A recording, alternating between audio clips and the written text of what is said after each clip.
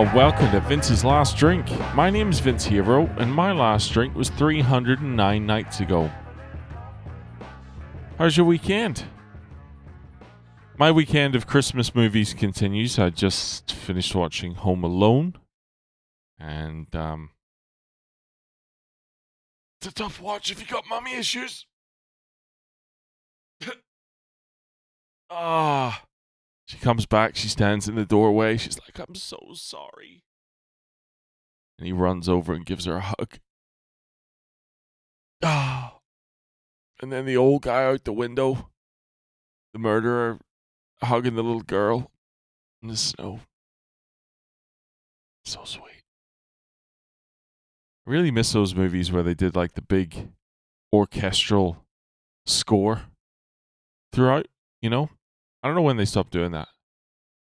But, you know, Home Alone's got that.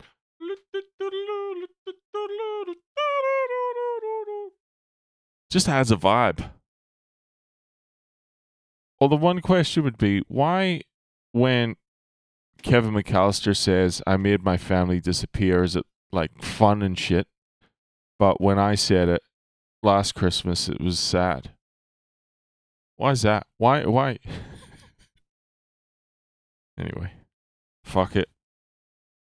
What else happened today? Oh, Jesus. Oh, I got some fucking solid intel on let's just say some friends of the family. Jesus Christ. Learn a few things about ICE today that I didn't know. Fucking Jesus. You often hear the partners of people who struggle with alcoholism say that they feel alone a lot. And I can imagine that's definitely the case. Although it ain't shit compared to the feelings of aloneness when you're with an ice addict. Jesus Christ, this poor bitch.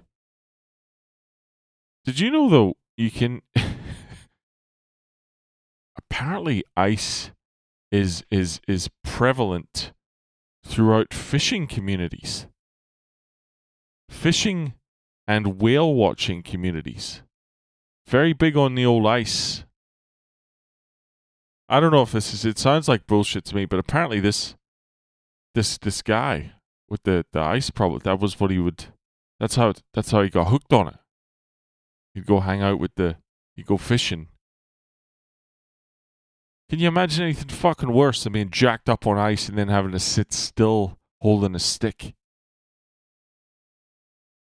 But it was a brutal story, man. I probably can't tell you the detail. I don't even know why I brought it up, really, but fucking hell, man. She said that she was always suspicious, but she didn't know that he had a problem until the marriage was ending, right? And they had agreed to meet a real estate agent at their former home for an appraisal or something. And the real estate agent shows up. She shows up, and he's not there. And she rings him, nothing. So she says to the real estate agent, let's just go inside. Maybe just let me go in ahead and have a quick look around first. She goes in, she opens the door, she just gets hit in the face with the whiff of fucking chemicals. The fucking blinds are closed. It's the middle of the day, but it's all dark and shit.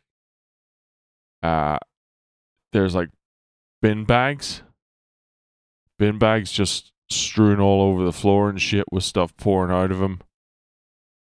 Fucking everything from, computers, fucking porcelain dolls, random jewelry, just shit.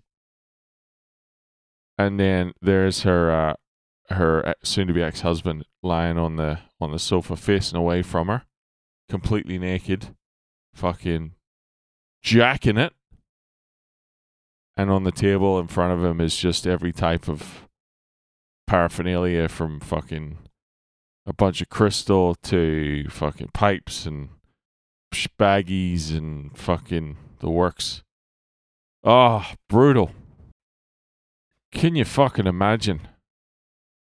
I fucking can't. Someone you once loved just turning themselves into that fucking pile of shit. I mean, us alcoholics, we put our partners through some shit, but fuck, can you imagine that? That's a dark note to end the podcast on, but I have to. It's got to be that way. Don't be a cunt to your partners. The moral of the story. And if you're going to jerk off, do it when there isn't a real estate agent outside with your wife and you're surrounded by stolen property and meth. That's the best advice I can give you. Alright, thanks for listening once again. Take it easy.